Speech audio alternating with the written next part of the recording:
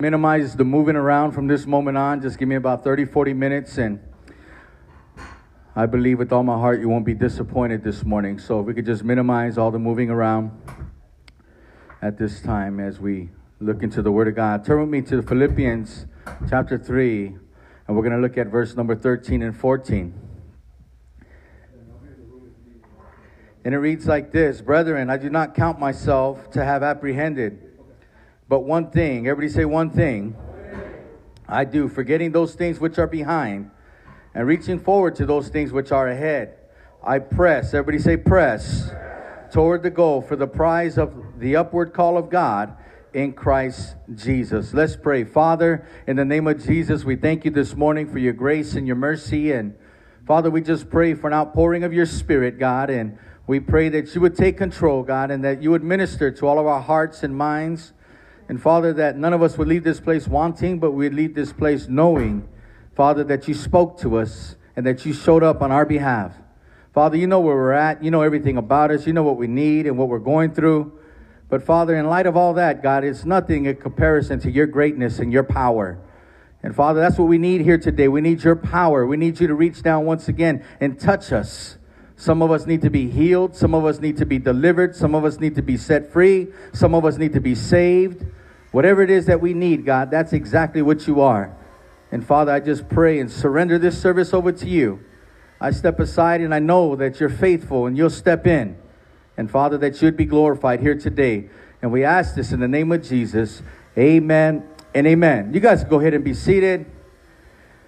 I'm going to read our text again. Brothers, I do not consider myself yet to have taken hold of it, but one thing I do, forgetting what is behind and straining or pressing toward what is ahead.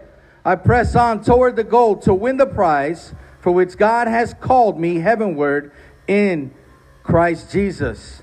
See, the Apostle Paul was a firm believer in moving forward. In the book of Philippians, Paul vividly explained that he left the past in the past and he pressed forward toward the heavenly goal. He left the past in the past. And I believe with all my heart this morning that all of us throughout life, we need to simply do that. We need to leave the past in the past. See, you have a past. I have a past. We all have a past. And many of us are ashamed of that past. But you know what? The past, if you've already brought it to the feet of Jesus, the past has already been blood washed. The past has already been forgotten. And sometimes the enemy always reminds us of our past. But I'm here to tell you this morning that Jesus, if you've already asked him to forgive you of your past, when we continuously bring it up to him, sometimes I can imagine Jesus up in heaven and he's like, man, what are you talking about down there? I've already forgiven you of it. I've chose not to remember it no more. I've already cast it to the sea of forgetfulness, and I don't remember and know what you're talking about. Not that he's senile, not that he's limited, but he chooses to take our past, to wrap it up, and to throw it to the depth of the sea where nobody can go and bring it back up, but only us. And the problem with us as humans, mere humans, in our fallibility, in us as being just the average individual, what we like to do is we always like to bring up our past. Well, I've been this way because I grew up like this. Or I've been this way because the environment, I wasn't raised in a two-parent home. Matter of fact, my grandparents raised me and they weren't believers. I was raised like this and I've been this way my whole life and I don't know if I can ever change. But the thing is, the matter of the situation is you can't change on your own. You could want to change all you want, but we have to humble ourselves and get on our face before God and cry out to God. And God can come into your life and he can change you from the inside out. But a lot of times we want to always let our past paralyze us. We're stuck. Like, why can't I go any further? I want to go further, but you know what? I'm stuck. It's like we got, our feet are cemented in concrete. And it's like we're leaning, but we ain't going nowhere. We're trying, but we can't go nowhere. Well, the problem is you got to allow the enemy God Almighty to come and break that concrete that the enemy has wrapped around your feet. And he wants to set you free. And he wants to order your steps. And he wants to direct every step that you take. But sometimes we're stuck in our past. Like, man, why can't I get a breakthrough? Man, when am I going to get my healing? Man, when am I going to, get a raise and get a job? When is my kids going to get saved? When? The past. The past. Paul vividly explained that he left the past in the past and he pressed forward. That word pressed in the Greek, just like if you bench press. Anybody bench press in this place at one time or another? Amen. Some of us need to press away from the table. Amen, somebody. Including me. I ain't gonna lie to you. But press, it takes action. It's a strenuous thing to do. If you get down there and you lay on that bench and you begin to press, after a while, you begin to strain just a little bit. Well, this thing called life, us being believers, disciples, men and women of God, sometimes it takes a little bit of strength on our part, on our behalf, and it's a little strenuous at times. It gets a little hard and tiring at times. But remember that old saying, if it doesn't hurt you, or if there's no pain, there's no gain. If there's no pain, there's no gain. And I don't know about you, I don't want to gain what this world has to offer. I want to gain and wake up in heaven one day and see Jesus face to face. Praise the Lord. What happened there? Amen. The devil's a liar. But I want to be able to gain what God has in store for me. I don't want to gain what this world has to offer. The Bible says, what profit is a man to gain the whole world but yet lose his soul? So in other words, what that says, and you've heard me say it before, is what that simplifies, or what the meaning behind that, and what it says is that you're worth more than this whole world.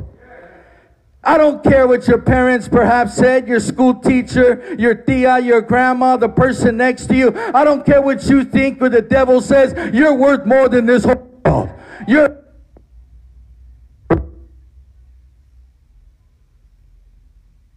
Lord, hallelujah, glory to God. The devil doesn't want me to preach today, but we're going to preach anyways. Amen, somebody?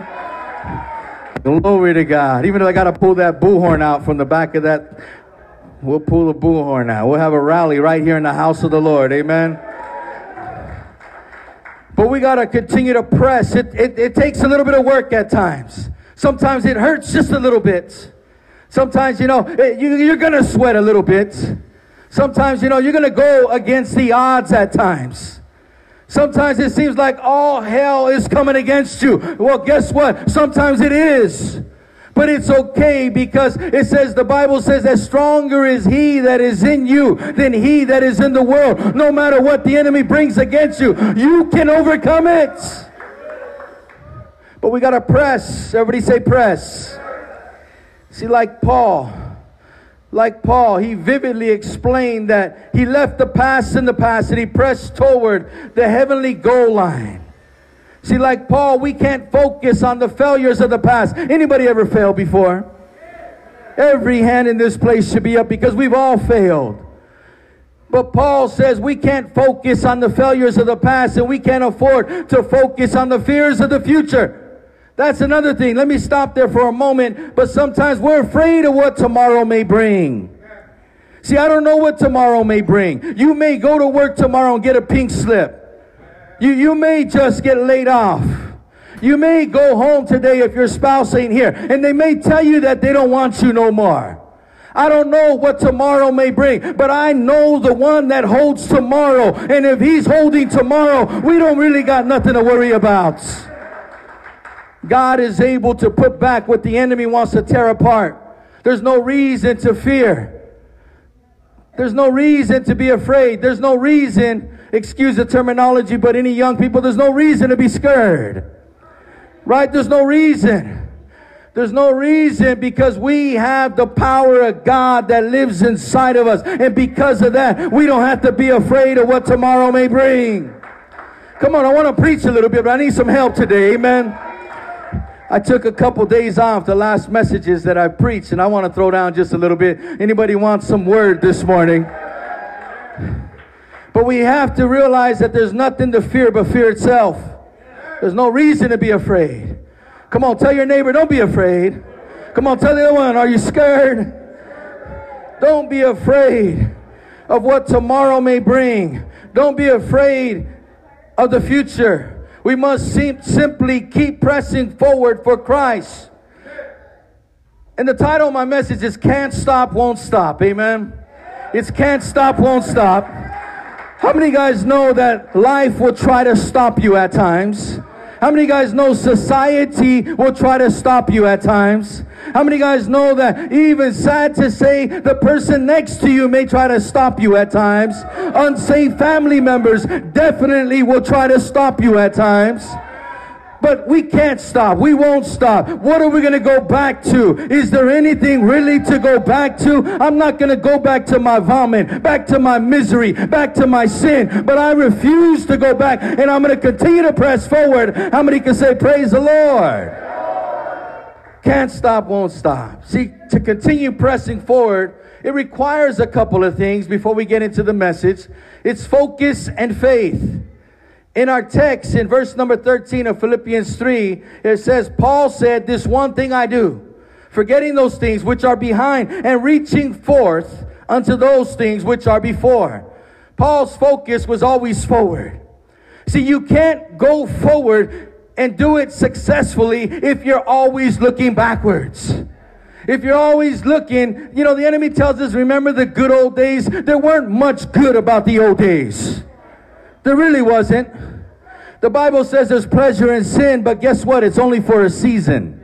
It was okay to get drunk once in a while. But how many guys know it wasn't okay when you woke up in the drunk tank? Right? It was okay to smoke once in a while, but it wasn't okay when you end up stealing and robbing and doing things, breaking the law, to smoke just a little bit more. So there's pleasure in sin, but guess what? When you got to come and pay the piper wants to get paid. The devil will come and tell you it's time to pay up, and he wants to get your blood. He wants to kill, steal, and destroy your life. He wants to destroy your family, your marriage. He wants to get your health. He wants you to mess yourself up. But no, not on our watch. We're going to stand up against the lies of the devil, and the devil has no power. He's under our feet. Who can say praise the Lord? So we have to understand that, you know, there's a couple of things, like I said. We have to focus in our faith. We can't keep looking backwards to the good old days, so-called good old days. But we have to focus forward. We have to keep our eyes on the prize, keep our eyes on the goal line. And the goal line is not here on earth, but it's up in heaven. We want to be able to run and not be disqualified. We want to be able to run and not faint. We want to be able to run and press on and become all that God has called us to be. We don't want to stop and go back to what we used to be. But we got to stay focused. Focused. Paul's focus was always forward. The word focus, it's the definitions, there's a few. Adjustment for distinct vision. We got to focus on the vision at hand. Also, it means the area that may be seen distinctly or resolved into a clear image. See, a state or condition permitting clear perception or understanding. We got to stay focused on the task at hand. The task at hand, if you don't know it by now, is to reach all souls at any cost, to reach the lost, and to be able to empty out hell and fill up heaven, to be able to see our family saved. Anybody want family members saved? Your co-workers saved, your neighbors saved, the person next to you saved. Come on, somebody. We want to be able to empty out hell. We want to be able to stay focused at the task at hand. We want to see souls transformed. We want people delivered. We want bondages broken, people set free. We want people healed by the power of God. God is still, you don't know it, God is still a miracle working God. Focus. We must be a people of focus. Not only should we be a people of focus, but we must also be a people of faith. Everybody say faith. See, when you struggle with faith, you don't doubt your ability, you doubt God's ability. You don't doubt your ability. Faith isn't about us. Faith ain't, you can't muster up faith, but you got to tap into God's ability. and say, you know what? God is a mountain moving God. God is a God that is able, in spite of what we're not able to do, God can still do. Got to be a people of faith. See, the message version of 1 Thessalonians chapter 5 and verse number 24 says, the one who called you is completely dependable. If he said it, he'll do it. He's not like you and I. We say something, but we don't follow through with what we say. We don't fulfill what we say. Guess what? If God said it, you need to believe it. That settles it, and you walk out and you obtain it. Because God said it, he'll do it. He'll do it. He is a God that is able. Who is he that he would lie? He's not a God that would lie. The writer of Hebrews also tells us that it's impossible to please God without faith. See, that tells us how important faith is in the Christian life. See, the faith is defined for us in Hebrews 11:1 and 2, where it says, being sure of what we hope for and certain of what we do not see. What we do not see. Faith believes even when it makes no sense to believe. Not because of the proof before you, but because of the trust you place in the object of your faith. Stay with me. But faith must have an object. Faith in faith will never accomplish God's work. The object of our faith is Jesus Christ. See, biblical faith is in a person, the person of God. Faith is not in me or my abilities, but on God and his abilities. Did you hear me? See, the Lord himself warns us in the book of John 15, verse number 5. Without me, you can do nothing. Nothing of significance, nothing of value, nothing of worth, nothing of eternal. Without me, in other words, the Lord Jesus Christ, we really can't do much. We need, you know what, ourselves, all we did, or was it just me? You know what self did? All it did was get me in trouble. All it did was send me to prison. All it did was get me hooked on some substance. All it did was get me to want to not live no more. That's all self did. Oh, but glory be to God. When Jesus came inside of me, all things changed from the inside out. Who can say amen? Our faith is not in ourselves. Self got us in trouble. Self got us messed up. Self got us blind to what the enemy was really trying to do. Self was destroying self. But glory be to God, when Jesus comes in, everything else is changed. You're not what you used to be. You're not who you used to be. You know, you're not that same individual if you're a man or woman of God. You're not an ex-gang member or drug addict. That's not you no more. You're a new creature in Christ Jesus. You're created in the image of the Lord. You are somebody. You are of value and significance. You are the Most High God. If you were the only one that needed a Savior, guess what? God loves you so much, He would have sent Jesus to die just for you. He loves you. You're loved this morning. He knows that you're here. He brought you here today. You may say, I rolled up in my nice little car. You know, the old lady said I better come or she's going to cut me loose.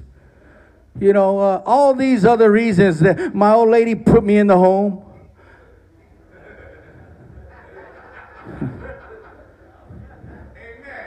I know, because mine's put me there too before. Amen, somebody?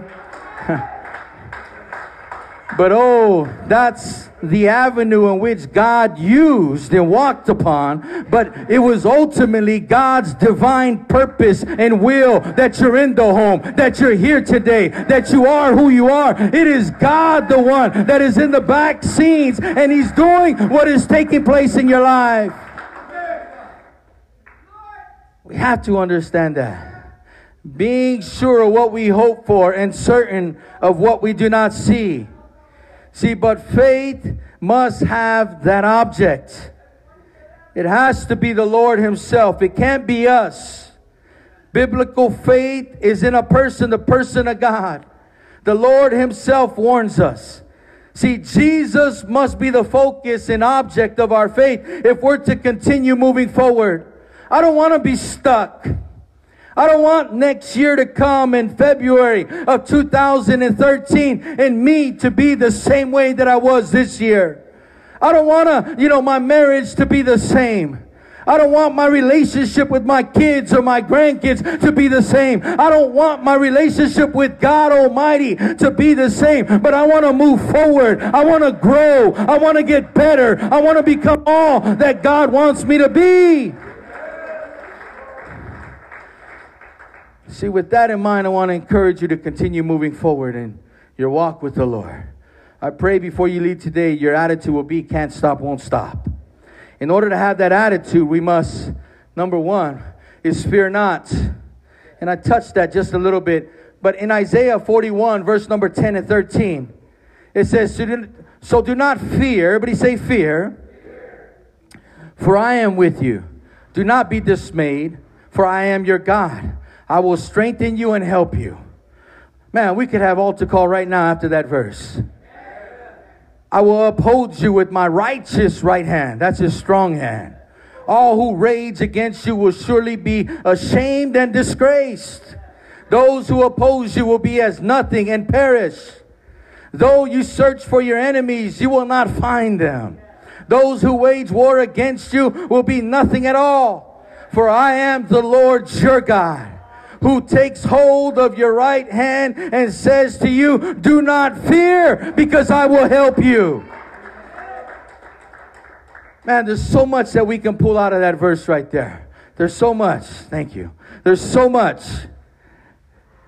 In the book of 2 Timothy chapter 1, verse number 7, it says, for God has not given us a spirit of fear, but of power and of love and of a sound mind. See, he's not giving us a spirit of fear, but we got a spirit of power. See, you say, I'm not able to love. Yes, you got the spirit of love inside of you as well. And you got the spirit of a sound mind. You know what that means? You're able to have peace of mind. If you're here and your mind is somewhere else and you're worried and you're fearful and you're wondering and you got so many different thoughts, that's because you choose to do that. Because you can tap into the Spirit of God that's inside of you. It's a spirit that has power. It's a spirit that's able to love. And it's a spirit that is able to give us the peace of mind. Oh, I don't think you heard me. Does anybody need that this day? Does anybody need that? When you're up all night and you're wondering and you're worrying and you're questioning even God, God is saying, I've given you the peace of mind. All you got to do is tap into it and close your eyes and go to sleep. I remember one of the brothers that used to be in the church, he had this little plaque hanging up in his kitchen area. It says, give your worries to God. He stays up all night anyways. In other words, go get some sleep. Get some rest. Close your eyes. Lay down. Go memes. Amen, somebody? God is up all night. He doesn't sleep and he doesn't slumber. He's up all night anyways. Why should we stay up worrying and tossing and turning? Go ahead and throw those worries over to God. The peace of mind is priceless. Priceless. God has not given us a spirit of fear, but of power and love and of a sound mind. See, a certain amount of natural fear is normal, even healthy. However, God never intended for us to live in fear. Dr. Stanley Jones once said this, I am inwardly fashioned for faith, not for fear. Fear is not my native land. Faith is. I am so made that worry and anxiety are sand in the machinery of life. Faith is the oil. I live better by faith and confidence than by fear, doubt, and anxiety. In anxiety and worry, my being is gasping for breath. These are not my native air. But in faith and confidence, I breathe freely. These are my native air. See, fear not, because we have God. In Isaiah 41, verse number 10 that we read, is in that verse, it says, I am with you. He's with you today. You may say, man, it's dark. I can't see a light at the end of the tunnel. God is with you. He goes on to say, for I am your God. If he's your God, how many of you guys are parents today? And if you've seen your kids, your grandkids, that somebody was trying to cause harm to them, would you just let it happen? How much more God up in heaven, when he looks over the balconies of heaven and he sees what we're going through, he's going to take care of us. He will allow whatever it is that we're going through. We can't die unless he permits it. Everything has to be Father filtered. It has to go through the Father. When Job was tested, the devil himself had to ask God and ask for permission to be able to test Job. How much more you and I? We got to be able to say, no matter what I go through, if God knows I can handle it, he will allow it. So why should I worry about it? I'm going to go memes because God's going to take care of everything else. Come on, somebody say praise the Lord. In the book of Hebrews 13:5, he goes on to say, I will never leave you or forsake you. See, your spouse, I know, man, you love them, and man, some of us, we've been with them for 20, 30, 40 years, but that's not a guarantee that they'll never leave you. You know, your kids, you love them to death, literally. Literally. But eventually, they're going to get married and leave you. Yes. Yes. I'm not going to say no names, amen. Yes, they're going to grow up, and before you know it, they're going to flap their wings. Some of us like, win, Pastor, win.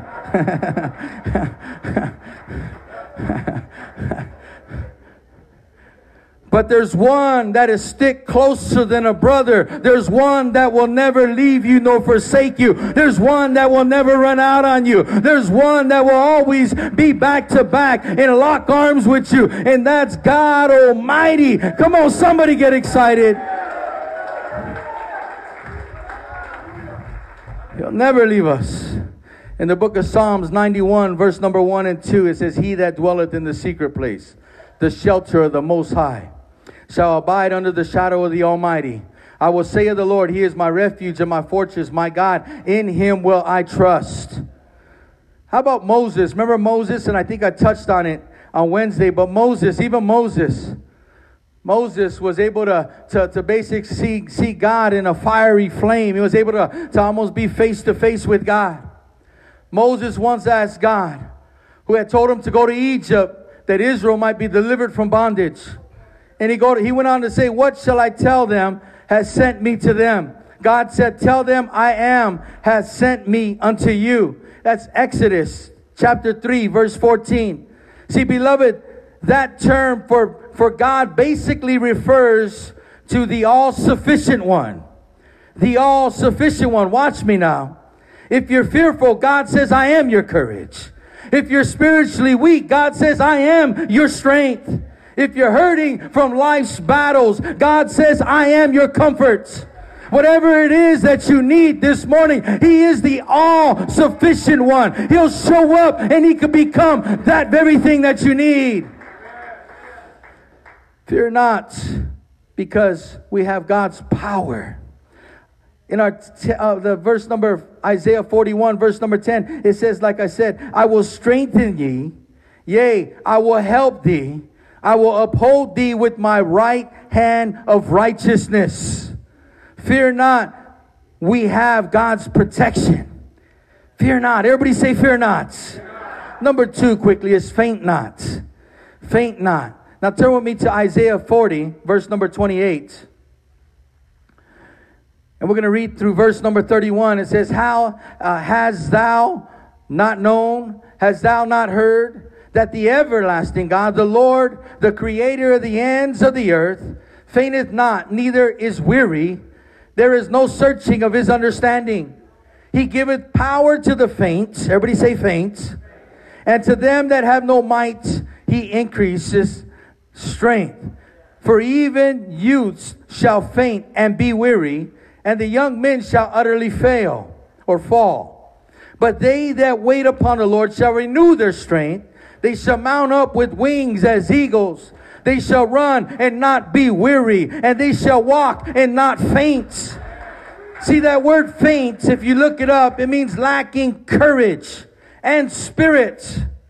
You get the also cowardly from that word faint, lacking strength and vigor.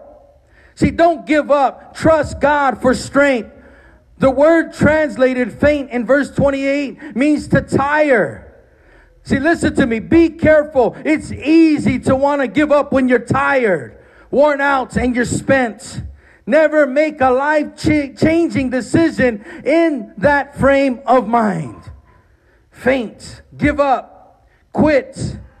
We can't live our lives ready to quit and give up every other week. Amen, somebody. See, anybody can quit. As a matter of fact, quitting seems to be the norm today, especially when it comes to marriage, family, and even ministry. It's the norm. People quit on their marriages every day. People quit on their family every day. People quit on the ministry every day. It's the norm in today's society. When are we going to get back to that old school religion, that old school relationship, that no matter what comes my way, you can kill me if you may, but I'll never, forfeit my salvation and walk away from the things of God. Every other week we want to trade her in. Trade her in. I want to upgrade. Want to trade him in. He's just a little worn out. You seen he couldn't even throw the water balloon yesterday. You see that?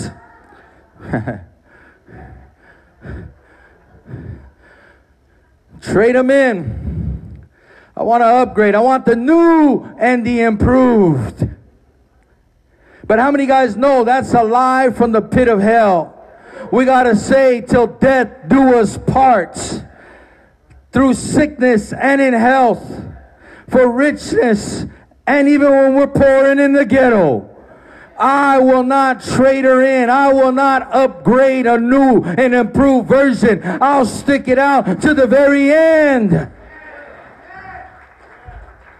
Oh, there's a new ministry. Have you heard about it?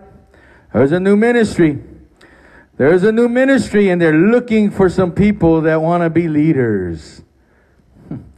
They need leaders. Leaders. Amen. Let me come back. Amen, somebody. But we got to be individuals that don't give up. Say don't quit. Come on, say don't quit. In the book of Luke, chapter 18, verse number 1, it says, "And he, Jesus, spoke a parable unto them to this end, that men ought always to pray and not faint." There's that word faint. Other words, give up. I like the amplified version of this verse, which says, "Also Jesus told them a parable to the effect that they ought always to pray and not turn coward, not faint, not lose heart, and give up."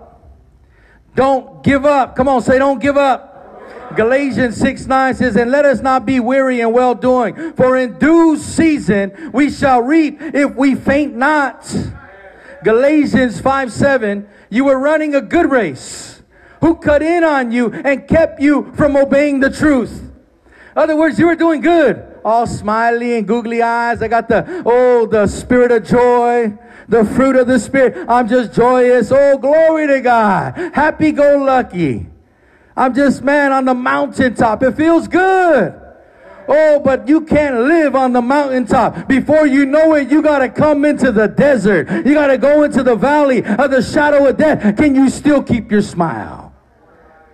Joy is an inside job. It's a fruit of the Spirit of God. All you got to do is exercise it. All you got to do is say, it's not dependent on what's taking place on the outside, because the Spirit of God is at work on the inside. And as long as I exercise it, I can still smile even in the fire. Smile in the fire. Be like the three Hebrew boys: Shadrach, Meshach, and a bad Negro. Amen, somebody. You know, Abednego, it just sounds better. Amen. I heard at the World Conference one day, man, I forget his name. Rest in peace. He died not too long ago after that World Conference. Real older gentleman. What was his name? Man, but he preached, and he preached on Shadrach, Meshach, and he said, "and a bad Negro." Amen. We got any bad Negroes here? Bob, right here. Come on, you're a bad boy. Come on, Bob. It's my top flight security right here in the front row. And don't underestimate the little one back there, Vern, right there. That's the other security. That's Debo? Oh, praise the Lord. But you know what? They were in the fire, and they were dancing in the fire. It didn't matter what they went through. They said, you know what, man, even if we don't live, even if he doesn't, rescue us, even in the midst of the fire, we'll still believe in God, that God will show up on our behalf, and we could still rejoice, even if we wake up in glory. Smiling and dancing in the fire. We can't get all bitter. Man, it looked like we were sucking on lemon heads. Like, oh, I'm just in the fire. I'm enduring today. Oh, nobody better look at me today in church. They don't know what I'm going through. They're not married to who I'm married to. They don't have the kids I have. No, I don't. Amen, somebody. You don't got the kids I got either. Amen. I know what you're going through with your kids because I went through all of it. Still am. Started all over. It goes from kids to grandkids. And then I heard it goes to great-grandkids. So when does it ever end? When we wake up in glory. So I'm rejoicing and I'm waiting that one day I'm going to wake up in glory where there's no more pain, no more misery, no more sorrow, no more weeping. But they'll be dancing and rejoicing because we'll be in the presence of the Lord. Come on, somebody get excited. Can't give up. Man, suck it up. Just, man, it's okay. Go through the fire. Come out just a little bit more clean. Amen. Come out a little bit more sharp. You know, back in the days when they made swords, they put them in a fire. They put them in a fire. You want to be a sharp weapon in the hands of a powerful God? You got to be in the fire. Don't settle with being dull. Don't settle for, business as usual. Don't settle for mediocrity. Don't settle for the norm, but want to be sharp and say, God, you could use me because I belong to you. Come on, somebody loosen up in here. Don't give up. Man, that shows that, man, he has great things in store for you. He's sharpening you up. Man, he don't want to use you as a dull individual. Our lives were dull before the Lord. We're called to be mighty. We're called to be powerful. We're called, and there's purpose, and there's a destiny for our lives. And it's not to be on the shelf and be dull. It's not to be lukewarm. The Bible says that he'd rather us be hot or cold, because if we're lukewarm, he'll spit us out of his mouth. Can you taste that? I want to be a good taste in the Lord's mouth. Amen. Man, this doesn't taste too good. Help me, Lord.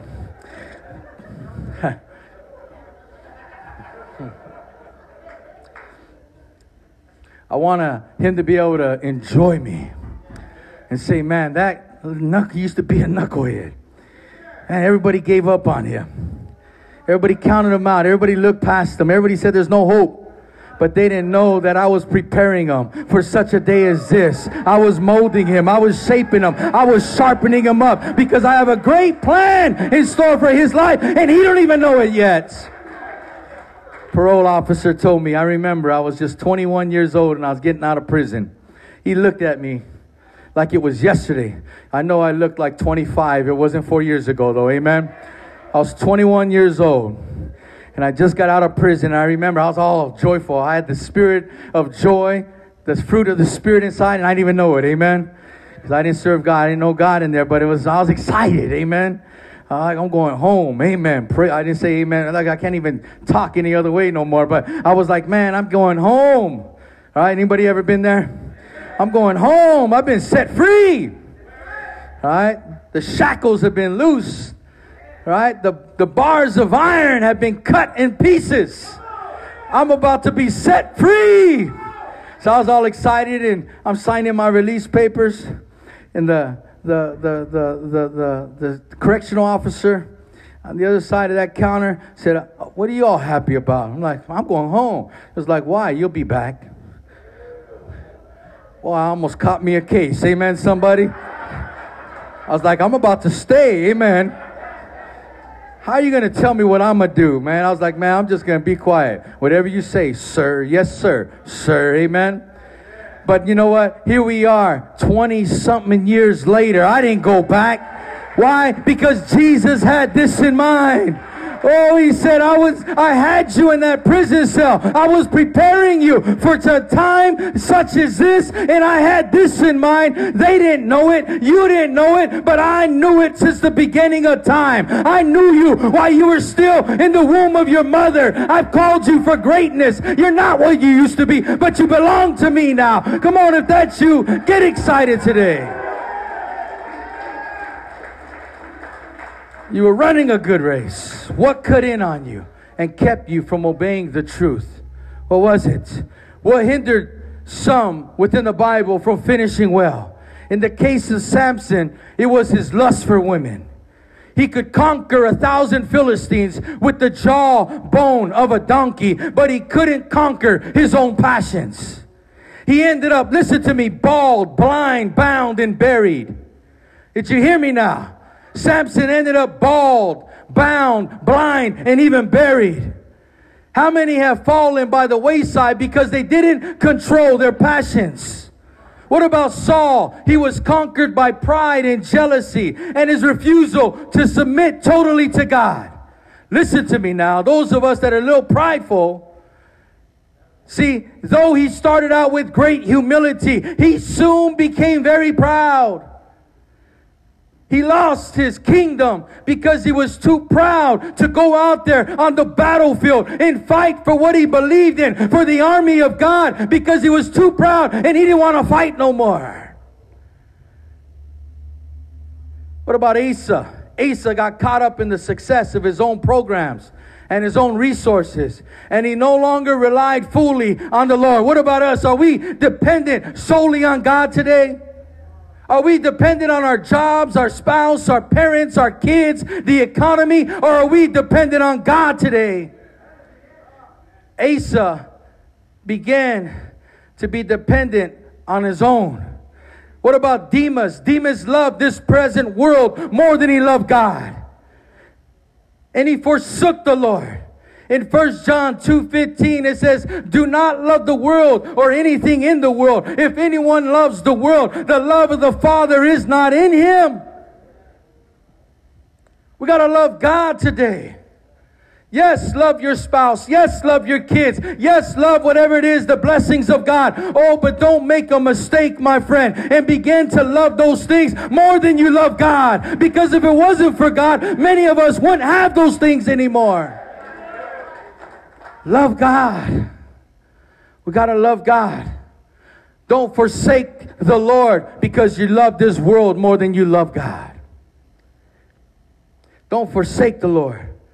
Yes, be grateful when God blesses you. Be grateful when God promotes you. Be grateful when God opens up doors. Be grateful when you get your breakthrough, when you get your healing, when you get delivered. Oh, but don't get caught up in that thing itself. Get caught up in Jesus Christ, because He is the one that is able to do all things in your life. Don't give up. You're blessed this morning. Be grateful. You should be more grateful than most of us in this place. The last thing we're going to look at real quick is fired up. Fired up. In 1 Kings chapter 18. Familiar portion of scripture. I'm just going to begin to read at verse 21. Don't worry, we're almost done. Elijah went before the people and said, how long will you waver between two opinions? Listen to the Spirit of God. Listen to the voice of God this morning. The voice behind my voice. How long will you waver between two opinions? God is speaking to somebody. This is for somebody here. How long will you waver between two opinions? If the Lord is God, follow Him. But if Baal is God, follow him. But the people said nothing. Then Elijah said to them, I am the only one of the Lord's prophets left. But Baal has 450 prophets. Get 2 bulls for us. Let them choose one for themselves, and let them cut it into pieces and put it on the wood, but not set fire to it. I will prepare the other bull and put it in the wood, but not set fire to it. Then you call on the name of your God, and I will call on the name of the Lord. The God who answers by fire, He is God. Then all the people said, what you say is good. Elijah said to the prophets of Baal, choose one of the bulls and prepare it first, since there are so many of you. call on the name of your God, but do not light the fire. So they took the bull given them and prepared it. Then they called on the name of Baal from morning till noon. O Baal, answer us. They shouted, but there was no response. No one answered. And they danced around the altar that they had made. At noon, Elijah began to taunt them. The man of God began to taunt them. Shout louder, he said. Surely he is a God. Perhaps he is in deep thought. Perhaps he's asleep or busy, or perhaps he's traveling. Maybe he is sleeping and must be awakened. So they shouted louder and slashed themselves with swords and spears, as was their custom, until their blood flowed. Midday passed, and they continued their frantic prophesying until the time for the evening sacrifice. But there was no response. No one answered. No one paid attention. Then Elijah said to all the people, "Come here to me." They came to him, and he repaired the altar of the Lord, which was in ruins. See, listen to me, and I'm going to stop there. But to be on fire for God means to be committed. It means to be sold out to him. It means to be active, not passive in God's service. I like what we all know, the story that Elijah began to pray out and cried out to God, and God came and consumed the whole altar. He burnt it to a crisp. Because he is an all-powerful God. Yes, there's many gods that supposedly lived and died throughout time. But there's only been one, that was resurrected. 3 days went by and he was resurrected from the dead. That is all-powerful. Elijah, one man, was able to face all 400 prophets of Baal. One man, because he was on fire for God. You may be the avenue that's going to reach that loved one that you think there's no hope for. You've even counted them out. You said, you know what, they need nothing short of a miracle of God. Well, guess what? That is an ideal place for God to perform his greatness. That's an ideal place for God to perform a miracle. And God may just perform that miracle on their behalf. But it takes one unfired individual to say, not on my watch. I may not go over there and tell them about Jesus every day. But I'm on my knees and my face before God, telling God about them. Saying, God, the same way you were able to deliver me, the same way you were able to change my life, put my family back together, restore what the enemy tried to take from me. God, are you not able to do the same for them? But you got to be on fire. Because if you pray once or twice or thrice and God doesn't move, if you're not on fire, you'll stop praying. But if you're radical and you're extreme and you're on fire for God, you'll continue to go back not only once, twice, but 3 times a day. And you'll pray for them, knowing that the answer is on its way. Come on, I don't think you guys are on fire. I don't think you heard me. I don't think you heard me. Come on, is anybody on fire in this place?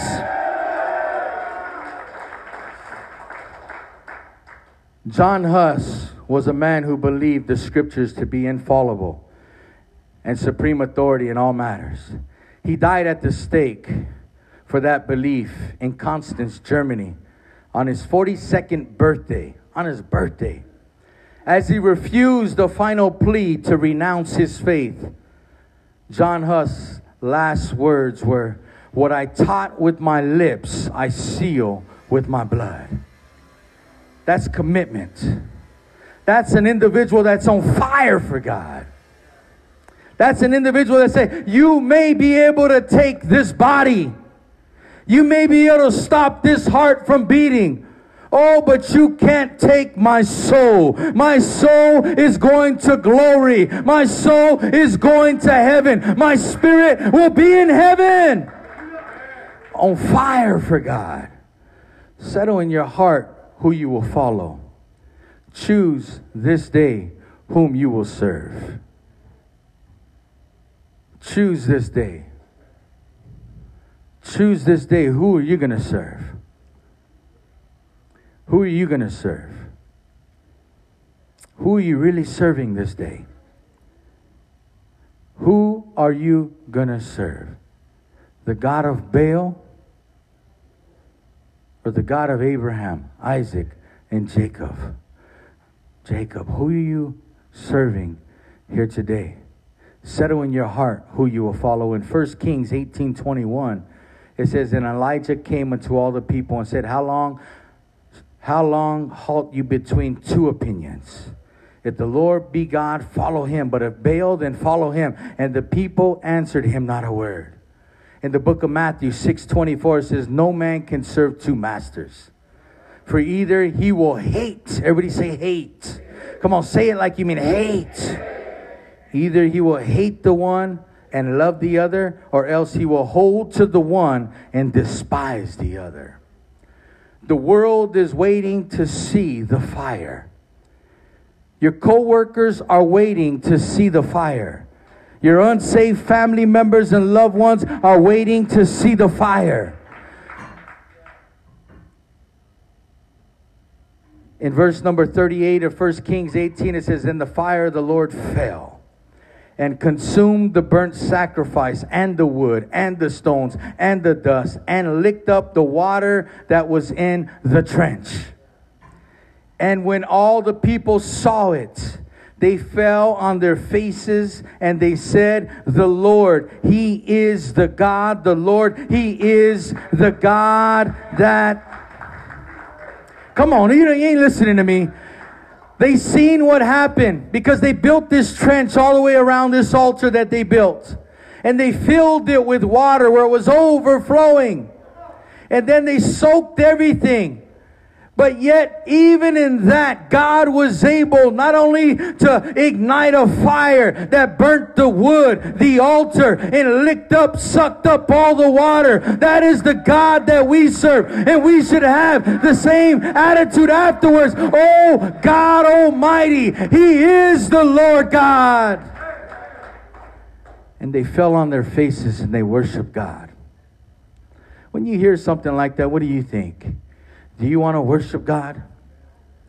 Do you just want to thank God that he saw fit to it to deliver us, save us, change us, love us?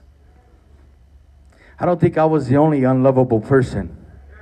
I don't think I was the only messed up, jacked up, toe up individual. I don't think I was the only one that everybody gave up on.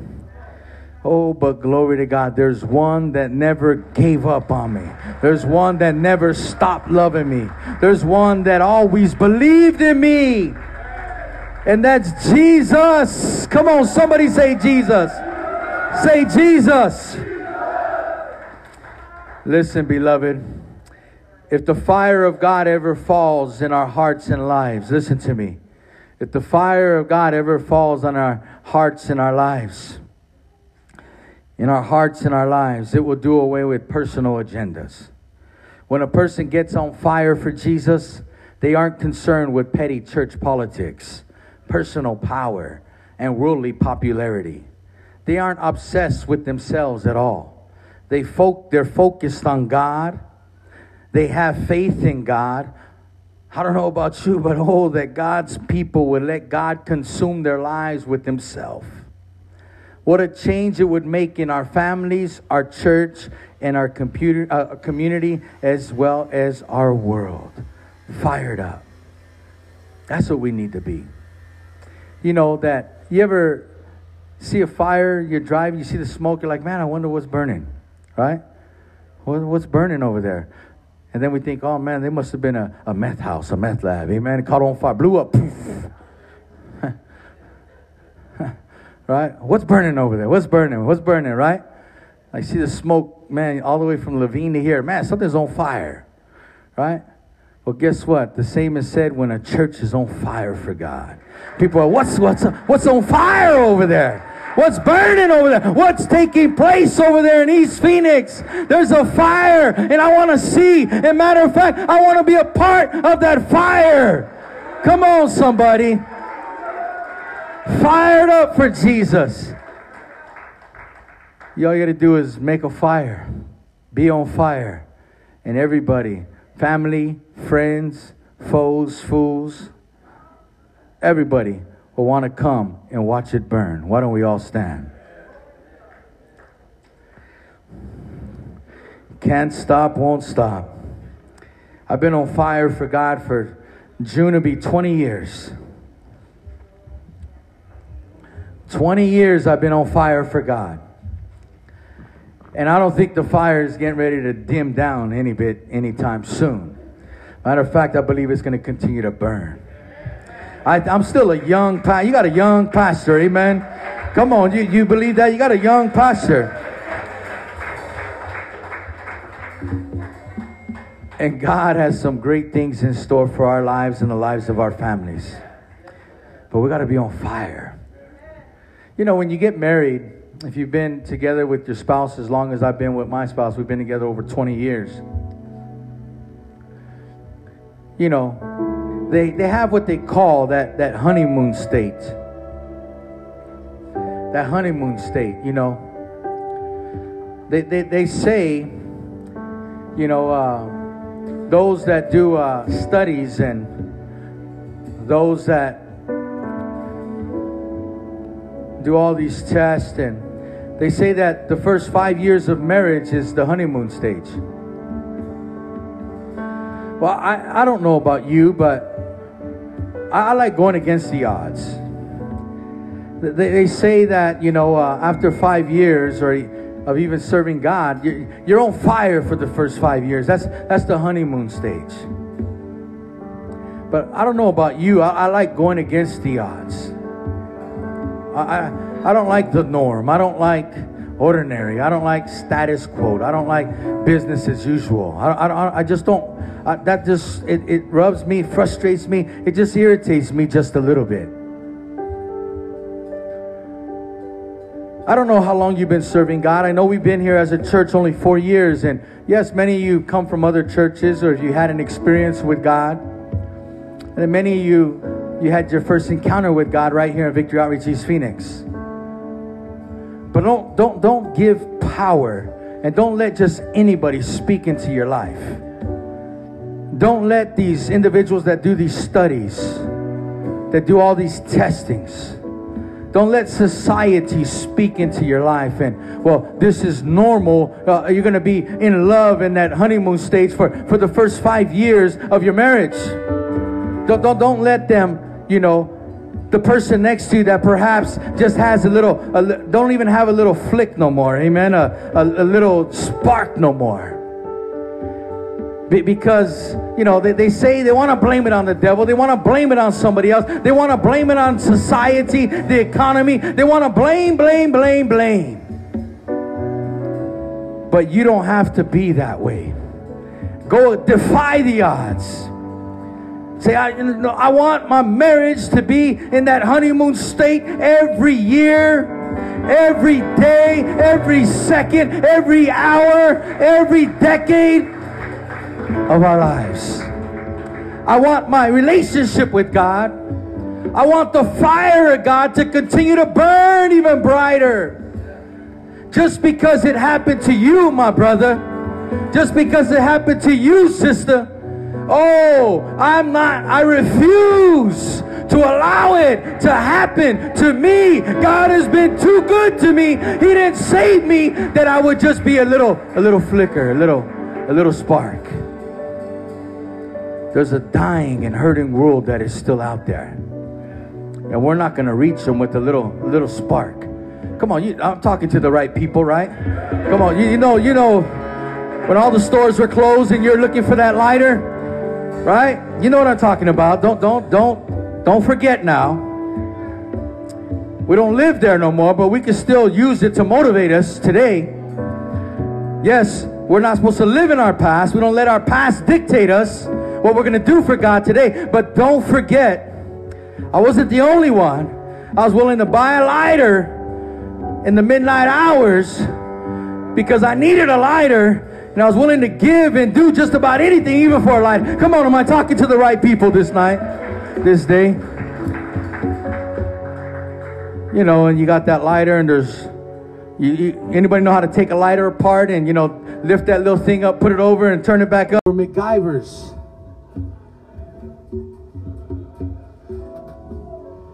We got to be spiritual MacGyvers today.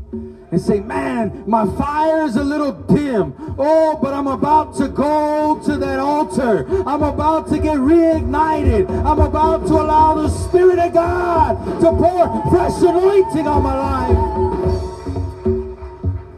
And you got to let it burn. Let it burn.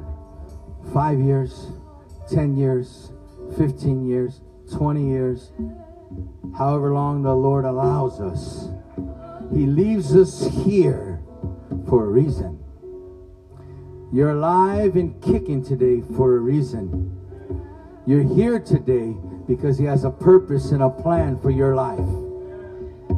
And it's not to be a little flicker, a little spark, but it's to be a fire where it's going to spread like a wildfire. Not only here in East Phoenix, not only in West Phoenix, South Phoenix, North Phoenix, not only here in Phoenix, all over the world where you're able, to affect the lives of others. Your family members. They look for that fire, not when you're on the mountaintop, but when you're in the valley of the shadow of death. They look for that fire when you get laid off. They look for that fire when they know that you have to get marriage counselings. They look for that fire when your kids run away and they're gone wild. Do you still believe when all your natural instincts tell you not to believe? Will you still believe? Because that's what that dying world, that dark world out there, those that are lost and bound, that's what they're looking for. And they're looking for it at your worst of times, not your best of times. So you got to be fear not, faint not, and fire up. And if we do that as a church, you do that as an individual, we're going to impact this world for the honor and the glory of God. Let's pray. Father, in the name of Jesus, we thank you here today. Father, we need you, God. Father, we need to be individuals, men and women and young people that fear not. You have not given us a spirit of fear, but yet love, power, and a sound mind. We have no reason to fear or nothing to fear but fear itself. Let us be individuals that are fear not. Let us be individuals that would faint not. We won't give up on you, God. We won't quit on you. We won't quit on our spouses. We won't quit on our families. We won't quit on our children. We won't quit on our church and our ministry. Let us faint not. And let us be a people, God, that would fire up. Father, we pray that you would pour fresh oil on us today. Father, that you would ignite a fire, God, that would burn and never dwindle out. Father, let us be, God, like you, that all-consuming fire, God. Fire us up, God. Let us be so on fire that this city, that this world will want to come and see what's taking place, God. We need you, God. Fire us up, God. Let us fear not, faint not, and fire us up. We ask this in the name of Jesus. Amen and amen. If that's you, you want to come and get fired up, these altars are open here this morning.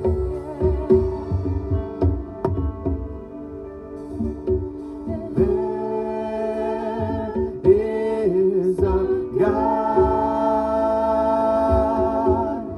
who